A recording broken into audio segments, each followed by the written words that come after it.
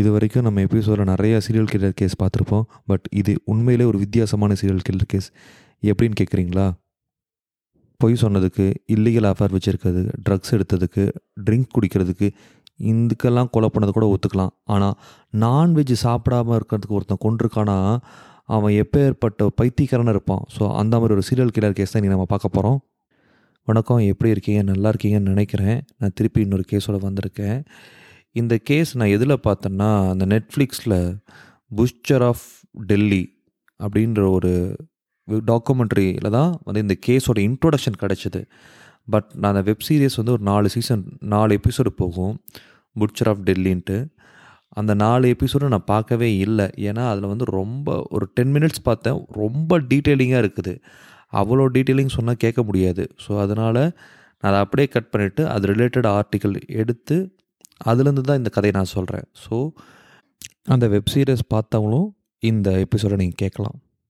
இந்த கதையை நான் எங்கேருந்து ஆரம்பிக்கலாம்னு யோசிக்கும்போது, அக்யூஸ்டு பாயிண்ட் ஆஃப் வியூலேருந்து பேசலாமா, இல்லை போலீஸ் பாயிண்ட் ஆஃப் வியூலேருந்து பேசலாமா, இல்லை அக்யூஸ்டோட ஒய்ஃபோட பாயிண்ட் ஆஃப் வியூலேருந்து பேசலாமா அப்படின்னு யோசிக்கும்போது, அந்த ஒய்ஃப் பாயிண்ட் ஆஃப் வியூவில் ஃபஸ்ட்டு சொல்கிறேன், தென் அந்த ஒரிஜினல் கதையை சொல்கிறேன். அப்போ தான் உங்களுக்கு இன்னும் இன்ட்ரெஸ்டிங்காக இருக்கும். பை த பை இந்த எபிசோடு ஃபுல்லாக கேளுங்க. கண்டிப்பாக உங்களுக்கு எட்ஜ் ஆஃப் த சீட் உட்கார வச்சுருக்கோம். அவ்வளோ இன்ட்ரெஸ்டிங்கான கேஸ் தான் இது. இப்போ அக்யூஸ்டோட ஒய்ஃப்லேருந்து இந்த கதையை சொல்ல போகிறேன். ஸோ சந்திரகாந்த் ஷா எப்போ பிறகுறாருன்னு பார்த்தீங்கன்னா 1967 பீகாரில் ஒரு சின்ன ஏரியாவில் பிறக்கிறாரு. அவரோட அம்மா வந்து டீச்சர், அப்பா வந்து அக்ரிகல்ச்சர். அவர் வீட்டில் அவர் மட்டும் இல்லை, அவரோட 5 பேர் அண்ணன் தம்பிங்க இருக்கிறாங்க. பட் சந்திரகாந்த் ஷா தான் எல்லாத்துக்கும் கடைசி. சந்திரகாந்த் ஷாவுக்கு வந்து படிப்பே வராது. மற்ற அண்ணன் தம்பிங்கெல்லாம் நல்லா படித்து அடுத்தடுத்த வேலைக்கு போயிட்டே இருந்தாங்க. ஆனால் சந்திரகாந்த் ஷா வந்து அப்பா அம்மாட்ட எப்போவுமே திட்டு வாங்கிட்டு இருப்பார்.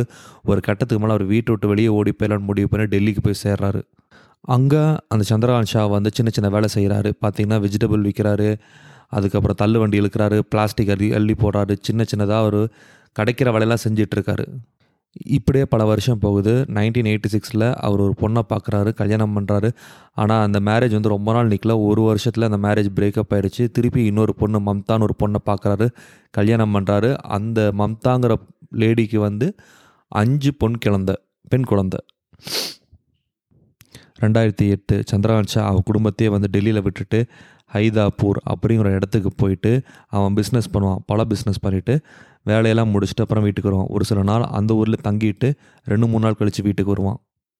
2012 சந்திரகாந்த் ஷா வந்து அவன் மனைவியை பார்த்து, இனிமேல்ட்டு நான் இந்த வீட்டுக்கு வரமாட்டேன், நீ தான் குடும்பத்தை பார்த்துக்கணும், நீ தான் 5 குழந்தைங்களை வந்து படித்து செலவு பண்ணி அவங்கள அடுத்தடுத்த லைஃப்க்கு எடுத்துகிட்டு போகணும், நான் இனிமேல்ட்டு இந்த குடும்பத்துக்கு எக்காரத்து கொண்டு டிஸ்டர்பன்ஸாக இருக்கமான்னு சொல்லிவிட்டு அந்த குடும்பத்தை விட்டு சந்திரகாந்த் ஷா பிரிஞ்சு போயிடுறா. அப்படி 2013 போலீஸ் வந்து சந்திரகாந்த் ஷாவை அரெஸ்ட் பண்ணாங்க. எதுக்குன்னா 6 பேரை கொண்டதுக்கு அவசரம்.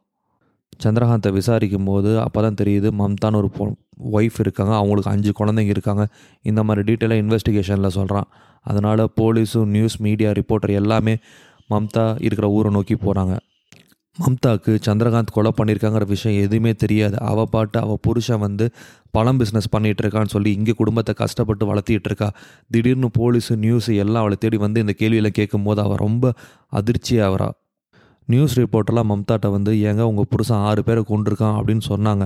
ஆனால் அதை மம்தா நம்பவே இல்லை. என் புருஷன் ரொம்ப நல்லவன், ரொம்ப உத்தமன், அவன் யாருக்கும் எந்த தீயும் பண்ணாதவன் அப்படின்னு சொல்லி அவ்வளோ ஆர்கியூ பண்ணாங்க.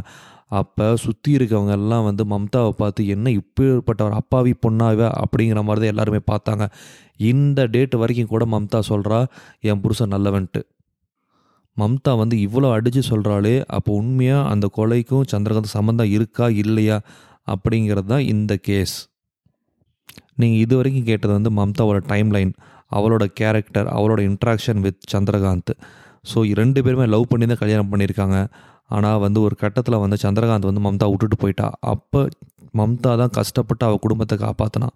ஒரு சின்ன வீடு, ஒரு சிங்கிள் பெட்டு, இதிலே தான் அந்த 5 குழந்தைங்களும் அவளும் படுத்து தூங்கிட்டு இருந்தா. போதாதிக்கு ஒரு நாளைக்கு 12 மணி நேரம் வேலை செய்வாள் மம்தா. சந்திரகாந்த் உண்மையிலுமே அந்த ஹரிதாப்பூரில் என்ன தான் பண்ணிகிட்டு இருந்தான், அதுதான் rest of the case. Chandrakant வந்து ஹைதாப்பூரில் ஒரு சின்ன வீடு எடுத்து தங்கியிருந்தான். இது வந்து மம்தாவுக்கு தெரியாது. அந்த வீட்டில் தான் அவன் 6 பேரை கொண்டிருக்கான். டெல்லியில் வந்து பீகாரி இமிகிரண்ட் வந்து ரொம்ப அதிகமாக இருப்பாங்க. இவனே ஒரு பீகாரினால் அந்த இமிகிரண்ட்ஸ்லாம் ஈஸியாக இவனோட அசோசியேட் ஆயிடுறாங்க.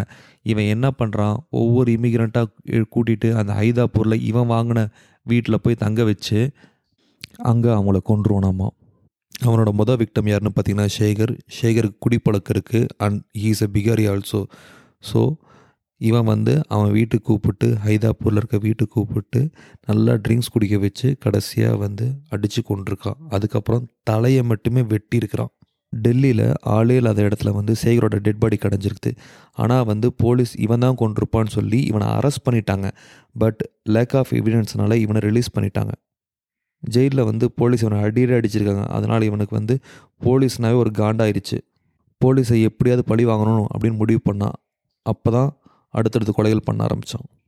அடுத்ததாக உமேஷ்னு ஒரு பீகாரியை பிடிக்கிறான், வீட்டுக்கு கூப்பிட்றான், அதே மாதிரி சாப்பிட வைக்கிறான். சாப்பிட்டுட்டு இருக்கும் போது அடிக்கிறான், செத்ததுக்கப்புறம் தலையை மட்டும் வெட்டிடுறான். வெட்டி இந்த தடவை என்ன பண்ணுறான்னா டெல்லி சென்ட்ரல் ஜெயில், அதுவும் கேட் நம்பர் 3 கிட்ட ஒரு கூடையை வச்சுட்டு போயிடுறான். அந்த கூடைக்குள்ளே உமேஷ் டெட் பாடி கிடக்குது. காலையில் போலீஸ் அந்த கூடையை கண்டுபிடிக்கிறாங்க. கூடை எடுத்து பார்த்தா ஒரு டெட் பாடியில் கழுத்து இல்லை, பக்கத்தில் ஒரு பேப்பரு, அசிங்கமாக போலீஸை பற்றி திட்டி எழுதியிருக்கிறாங்க. போலீஸ் என்ன பண்ணுறதுன்னு தெரியல. ஏன்னா யார் இது பண்ணியிருப்பா, ஏன்னா பெரிய சிட்டி டெல்லிங்கிறது, இது யார் பண்ணியிருப்பாங்கிறது இன்வெஸ்டிகேஷன் கண்டுபிடிக்கிறதே போலீஸ் தலை சுற்றிருச்சு. 2 நாள் கழித்து அதே மாதிரி ஒரு கூடையில் ஒரு டெட் பாடி கிடக்குது, தலையே இல்லாமல் அதே ஸ்டைலில் ஒரு பேப்பரில் கெட்ட வார்த்தையை போலீஸில் திட்டி எழுதியிருக்கிறாங்க. இந்த மாதிரி தொடர்ந்து கொலைகளாக பண்ணிகிட்ருக்கான். ஒவ்வொரு கொலை பண்ணதுக்கப்புறம் சென்ட்ரல் ஜெயில் கேட் நம்பர் 3 முன்னாடி அந்த கூடையில் டெட் பாடி வச்சுட்டு அவன் எஸ்கேப் ஆயிடுவான் சந்திரகாந்த். ஒரு தடவை Chandrakant Shah central jail gate 3 முன்னாடி அந்த கூடையில் டெட் பாடி வச்சுட்டு போகும்போது ஒரு சிவிலியன் பார்த்துட்றான். அந்த சிவிலியன் போலீஸ்க்கு இன்ஃபார்ம் பண்ணிடான், சார் நான் இந்த மாதிரி சந்திரகாந்த் ஷாவை பார்த்துட்டேன், நான் உங்களுக்கு ஹெல்ப் பண்ணுறேன் அப்படின்னு சொல்லும்போது, நீங்கள் நிறைய படத்தில் பார்த்துருப்பீங்க, ஒரு விட்னஸ் சொல்கிற இன்ஃபர்மேஷன் வச்சு ஒரு ஆஃபீஸர் ஸ்கெட்ச் வரைவாங்க. அந்த மாதிரி இந்த விட்னஸ் சொல்கிற இன்ஃபர்மேஷன் கேட்டு போலீஸ் ஒரு ஸ்கெட்ச் மாதிரி வரைஞ்சி அது எல்லா டிவி, நியூஸ் பேப்பர், போஸ்டர் எல்லாத்தையும் பப்ளிசைஸ் பண்ணுறாங்க. ஏன், மக்கள் எல்லாத்துக்கும் இவனை பற்றி தெரியணுங்கிற ஒரே ரீசனுக்கு அவசரம். எதேச்சியாக சந்திரகாந்த் ஷாக்கு உடம்பு சரியெல்லாம் போக அப்போ டாக்டர் விசிட் போகிறான்.